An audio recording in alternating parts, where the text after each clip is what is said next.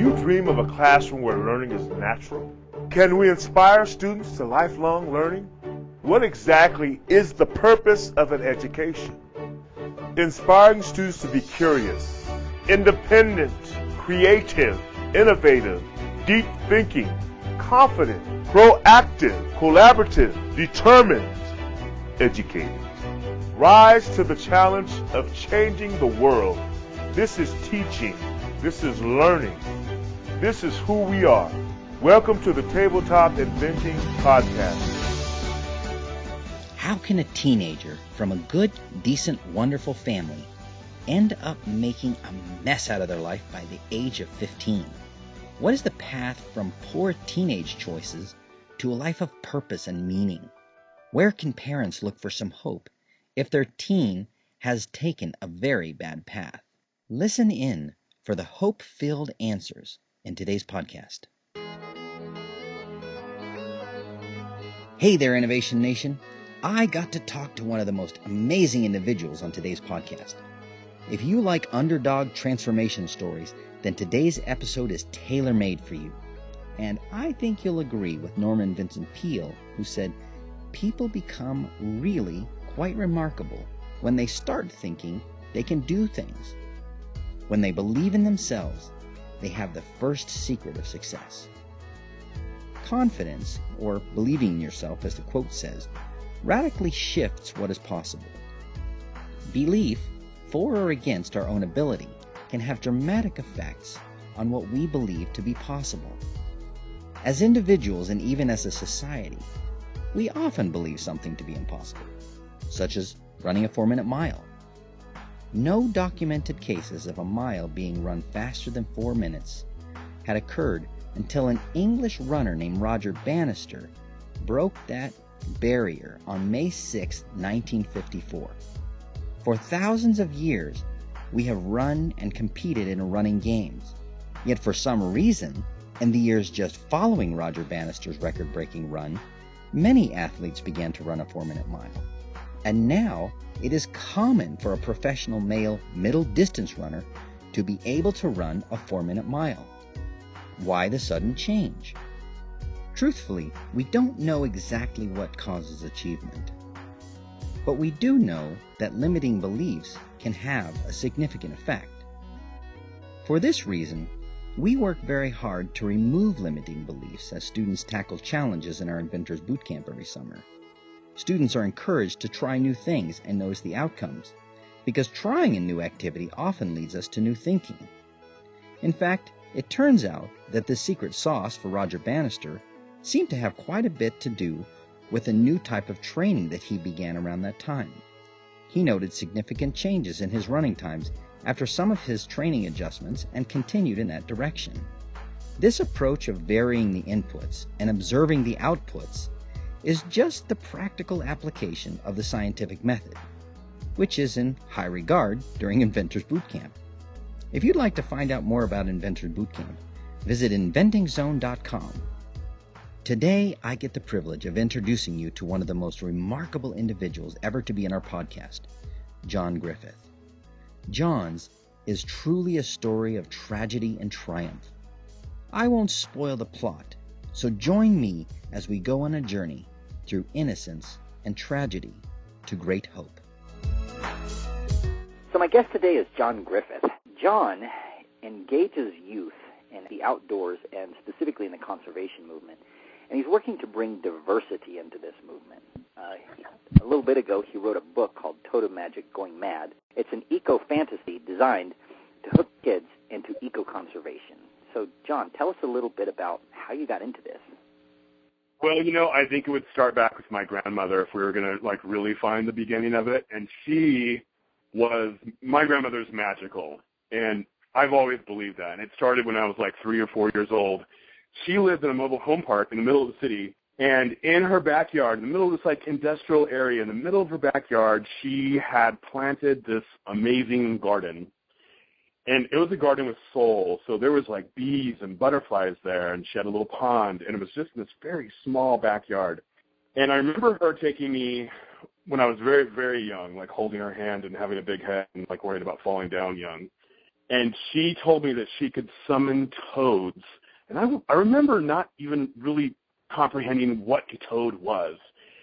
And so she started, like, calling her toads, and we walked around her yard, and she would flip over things, and there would be toad there. And I would pick it up, and it would pee on my hands, and I had the whole experience, and I thought Grandma had magical powers, and I have been hooked on exploring nature ever since. And I discovered, and have never forgotten, even though now I live up in the middle of the redwoods, that you can have nature in your backyard, in your very small urban backyard. You can have nature. That's where I fell in love with conservation, was in my grandmother's backyard. That actually reminds me of my grandpa. My grandpa had a green thumb, and they always had a garden. And I've never been able to reproduce what he did. Neither have I. Neither have I. But how did you go from being interested at a very young age in your grandma's garden to where you are now? Was that a straight path there, or were there other twists and turns? Well, you know, I was one of those kids who lived on the edge of suburbia, and so I saw suburbia swallow the oak woodlands and the riparian areas, the water areas, and I remember pulling stakes, construction stakes, out of the ground. I've heard some other conservationists that they did the same thing when they were kids. Like, I thought that would slow it because I knew what lived there, and I knew what putting houses on top of that would mean. And I was very concerned. And one day some older boys were shooting some birds. They're shooting some birds, and they're aiming their guns towards the roof, and they knew that I was, I was 11 years old. They knew I was a good climber. They had me go on top of the roof and throw down birds. And when I got up there were several dead birds, mostly pigeons, and one of them was injured. And I remember feeling, I was raised by hunters, and there's a lot of hunting culture in my family, but no one killed just to kill. And I remember feeling rage, and I came down with the bird, and I wasn't going to give it to him. And I went home, and my mom took me to this wildlife care center. And the woman, the director, Jan White, was so moved by my compassion for this bird that she let me volunteer there, even though I was way too young. And I volunteered there for 4 years, and that's where I learned that there's something we can do to help wildlife. There's something we can do to help conservation. And so after I had like a rough teenage time where I got involved with some pretty bad stuff and ended up running away from home, but I still had this conservation ethic even in this like angry teenage years. So when I turned 18, I joined the California Conservation Corps, and I became a firefighter, and I built trails, and we planted trees. And from there, I became interested in college and ended up getting a degree in plant science and being active in the conservation movement ever since. How diversity ties into that is that where I grew up was a very multiracial area. And when I started getting involved in the conservation movement, I realized that a lot of the people in these, like Audubon and Sierra Club and California Native Plant Society, a lot of these people were white with gray hair. And I thought, wow, and they're advocates for plants and animals, but it's almost like these plants and animals have an expiration date because all their guardians are really old and white, and the country is diversifying, and where is the diversity in these groups? And so I started to become interested in diversifying the conservation movement. And I thought that I was alone in that, but I have since made several connections and found out there's actually a lot of groups working on this, including a group called the Center for Diversity in the Environment. So we've joined together, and we're pushing this conversation. And next week I'm going to the Summit on Diversity in Yosemite with John Muir's great-great-grandson and Teresa Baker from the African American National Park event. And we're going to continue to find solutions to diversify the conservation movement. Wow, so you have really gotten deep into this, and this seems to have had deep roots in, as you were growing up, particularly with Grandma and this experience you described early on. Tell me a little bit about what happened in the middle and how you kind of came back to this. You mean like as far as in the middle and which middle? Teenage middle? You said, the teenage middle, where you said you kind of went off and did some bad stuff and then you kind of came back. Because we're interested here on the podcast in kind of looking deep into, what really happens in people's lives and what really brings them back. Because we want to find those hooks in, for teenagers to really become interested in their learning. And I'm curious, how you navigated this and what brought you back. Well, I was a very, very bad teenager. I got involved in drugs really early. I got introduced to drugs really early and had a full-on drug problem by the time I was 15 years old and ended up running away from home first time when I was 15. And then my father was a cop, so this made it especially awkward. And my mom was a teacher's aide. So they were completely shocked that I had become this really bad teenager and running away from home and scared the crap out of them. And I had my problem was with meth. So really bad things happened around that. I ended up dropping out of high school, and I had some friends that passed away with circumstances around methamphetamines. And I started to wake up that this was that I had made a really, really poor choice, and I knew that I wasn't going to be able to stay in my neighborhood, in my hometown.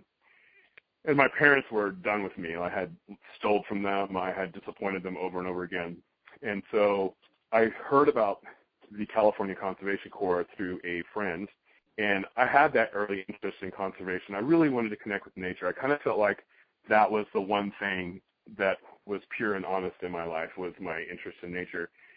So I joined the California Conservation Corps, and when I got there, the supervisors were on to me instantly, and they're like, okay, you can be here, but you need to go to NA. You need to go to Narcotics Anonymous, and you need to get drug tested. And because of their vigilance and their understanding and their compassion, I was done with methamphetamines when I was 18 years old when I joined the California Conservation Corps, and I've never gone back. And I learned what was so attractive about the California Conservation Corps, in all Corps programs, what's attractive about them is that they are purposeful, they are meaningful. So I couldn't have just gone to work at Denny's and earned some money and everything would have been okay. I was way too wild for that. I needed something meaningful. I needed to be a firefighter. I needed to build trails. I needed to help heal the earth. And so doing that was super empowering for me.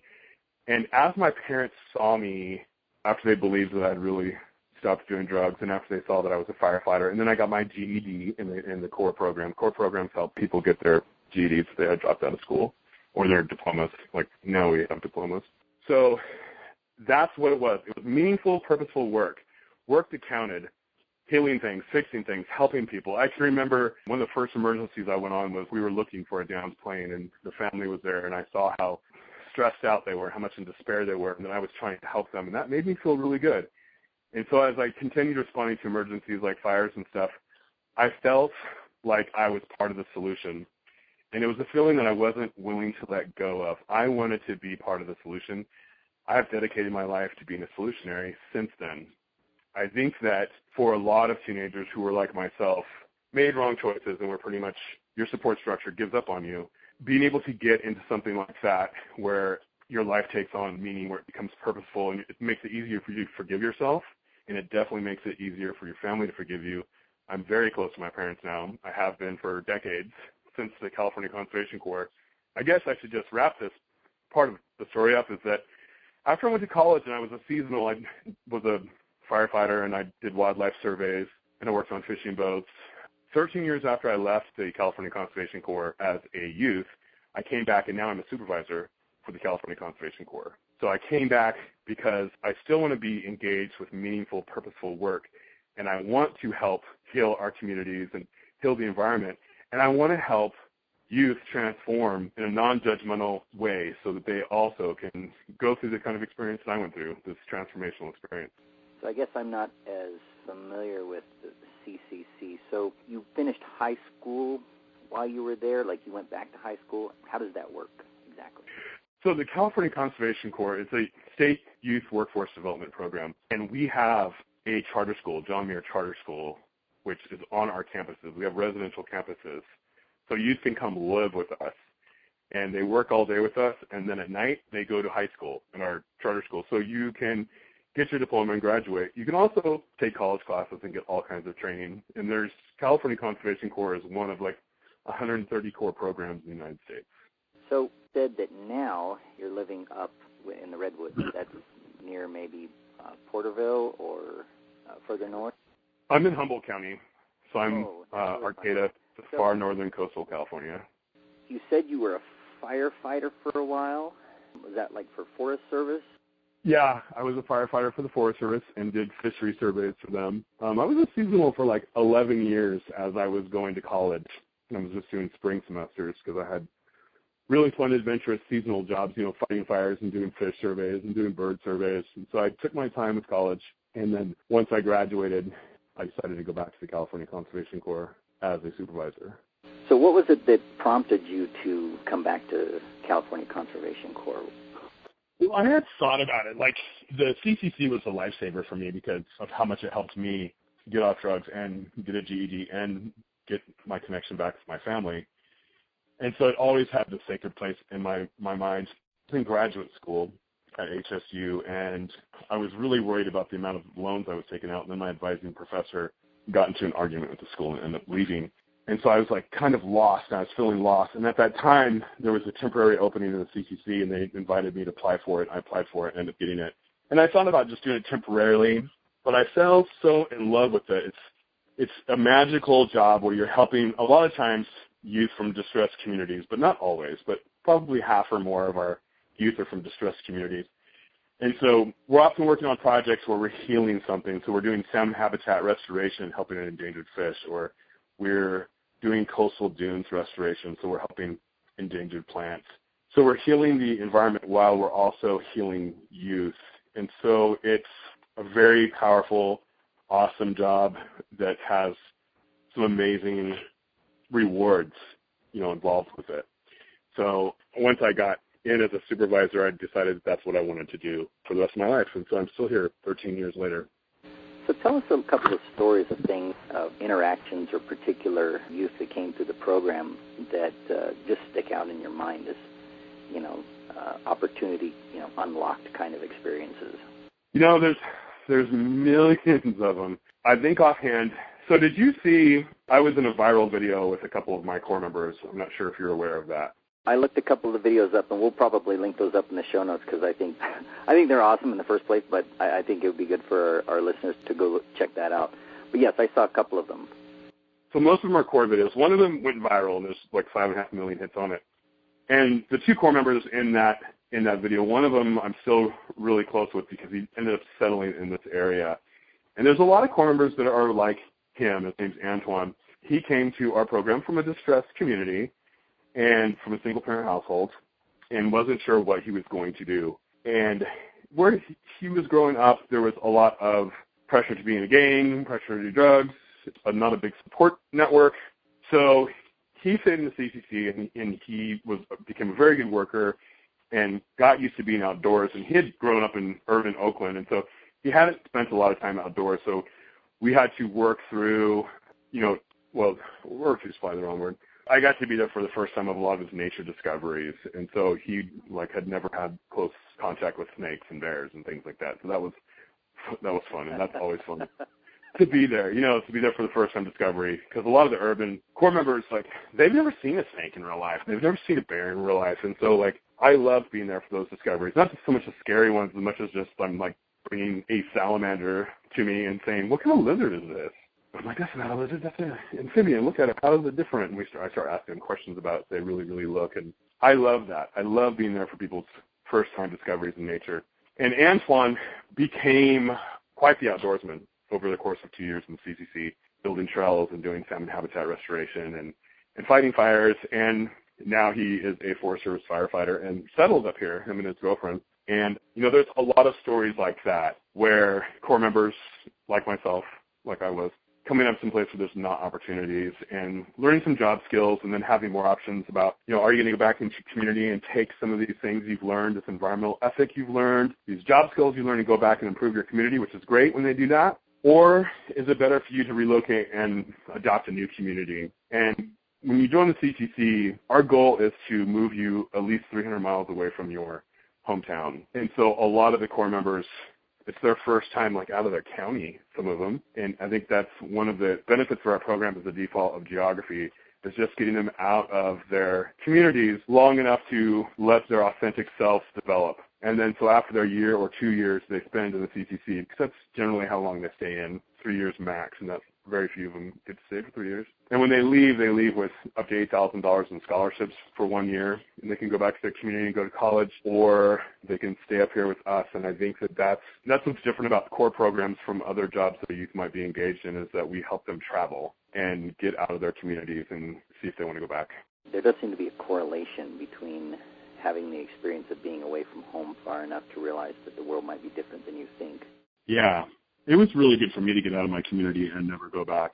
But sometimes it's awesome when they do go back, because a lot of them go back with this environmental ethic, and they take that back to a very urban place and help to create, organic community gardens and volunteer to help daylight streams or plant trees. And so either way, we don't want it to be a terminal experience where they come and participate in conservation projects for a year and then that just goes away. We'd like to create civic ecology stewards who are interested in fixing broken places, be it in their own communities or communities they adopted. So tell us a story, if you can think of one, about one of these kids who came to the CCC from what you call a distressed community and then learned some really valuable things, kind of had a metamorphosis, and then went back to their community, and some of the things that they did when they went back.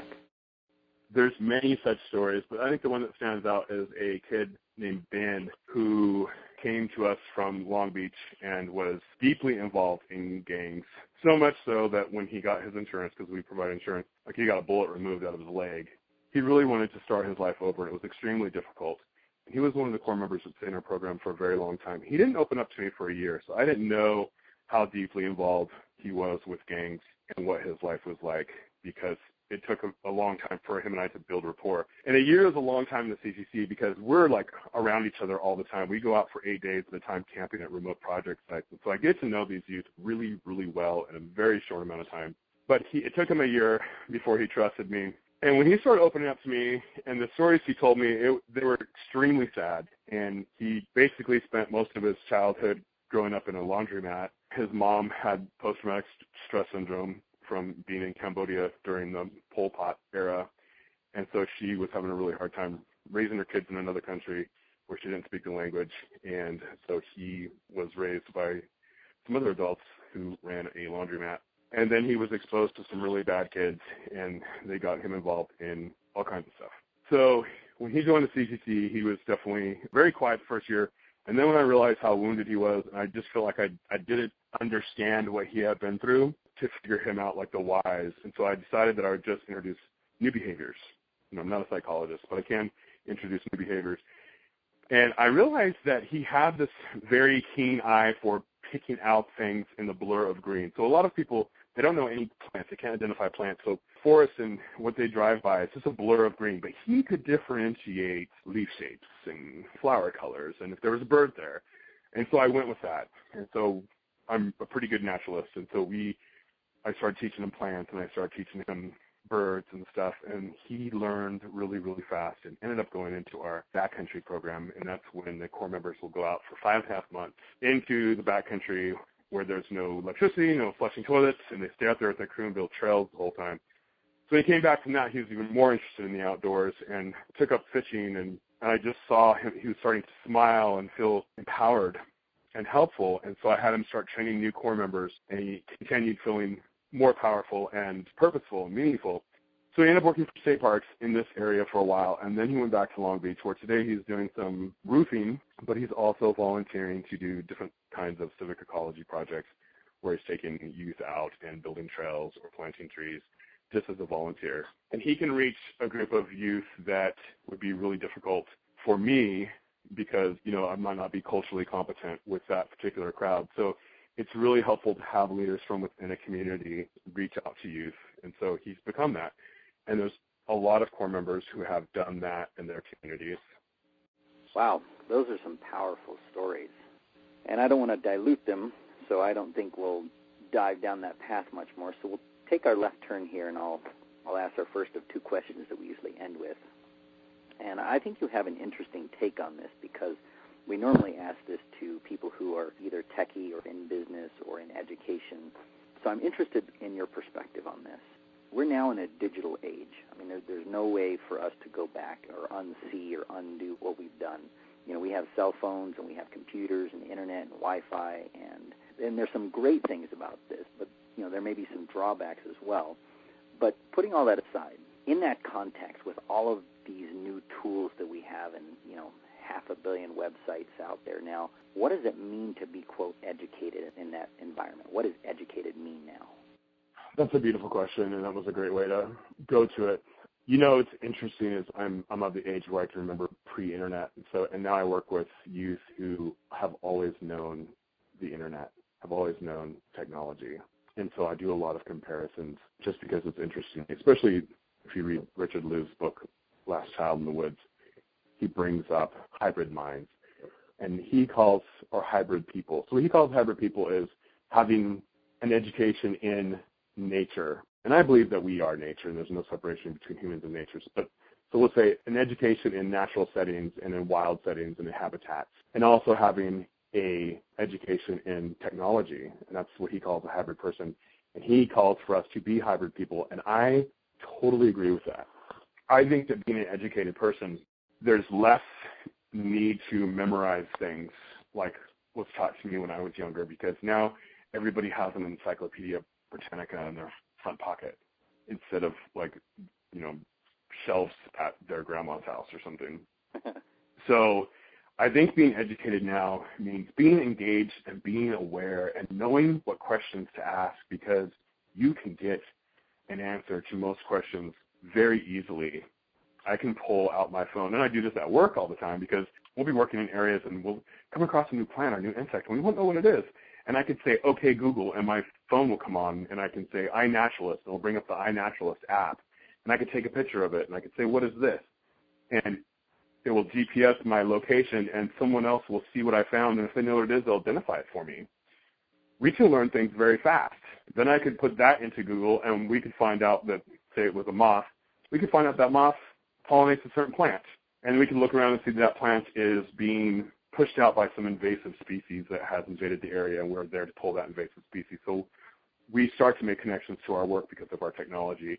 And so education is happening faster. And I think that taking that education out into nature and being outside with it, really bringing the technology with you on the hike and with you on the exploration, is a wonderful thing to do. I think when we just keep it inside the house or inside of a building, I think that we're missing out on a really important aspect of education as an animal, and that is to be in our surroundings and to be in our environment.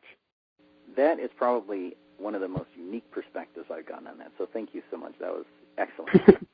The last question we always like to ask is more of a philosophical question, and it is, what is the purpose of an education? As you look back across your experience, and as you look at the teens and young 20-somethings that come to you for 1 to 3 years, what is the purpose of an education for them, for you? So the purpose of education that we're trying to give them is to make them resilient. First and foremost, we're a youth workforce development program, so we're trying to help them learn some job skills. We also would like them to go to college, so we provide a lot of scholarship money. There's a lot of opportunities to earn scholarships. We want them to learn how to think outside the box, be resilient, and to start understanding that there are some global issues that are going to affect them throughout their lives, like climate change and like species and extinctions and pollution of air and soil and water. So they need to be educated on that. But with this generation and just kind of like not having a crystal ball to see what's going to happen with the economy, we're trying to educate them that they should try to get a combination of hard skills and soft skills, because they might need both. We try to teach them, some agricultural background, some forest background, and we also encourage them to utilize their scholarships to get some technical background. So that's kind of where we come. The way we approach education is to try to become resilient and learn stuff that's going to benefit your community and you in soft skills and hard skills. Excellent. Well, I don't think we can end better than that. So I'm going to stop us right here, and I'm going to ask, what's the best way for our audience to connect with you and with what you guys do? No matter where your listeners are, there is probably a core program. And the best way to learn about core programs, and if there's one near you, is to go to the Core Network, CORPS network.org, and you can find all kinds of core programs all over the United States. If they're interested in the California Conservation Corps, our website is www.ccc.ca.gov.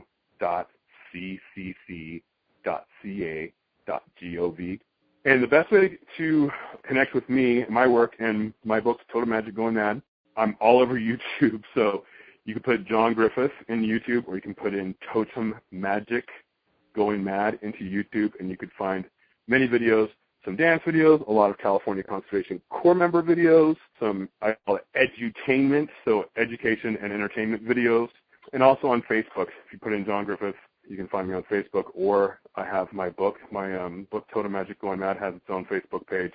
And you can put in Totem Magic Going Mad in Facebook and also find me. Excellent. Well, I just wanted to say thank you so much for taking some time to record this for our audience. Yeah, thanks for having me. If you've been enjoying the conversations and insights here on the podcast, share it with a friend. Great ideas demand to be shared. You can also help fellow parents and educators by subscribing to the Tabletop Inventing Podcast in iTunes, leaving a rating, and writing a review. If you use Android, subscribe, leave us a rating, and write a review in Stitcher. Links to subscribe can be found at www.ttinvent.com/podcast. Contact us, and we'll think through the comments and answer your questions here in the podcast. And be sure to let us know if you'd like a shout-out or to remain anonymous. You can share your comments and questions at www.ttinvent.com/podcast or by emailing us at podcast@ttinvent.com. Let's discuss your thoughts and questions. Join us again next time when we will again seek to answer the question, what is the purpose of an education? And as educators, how do we awaken the inventor in each of our students?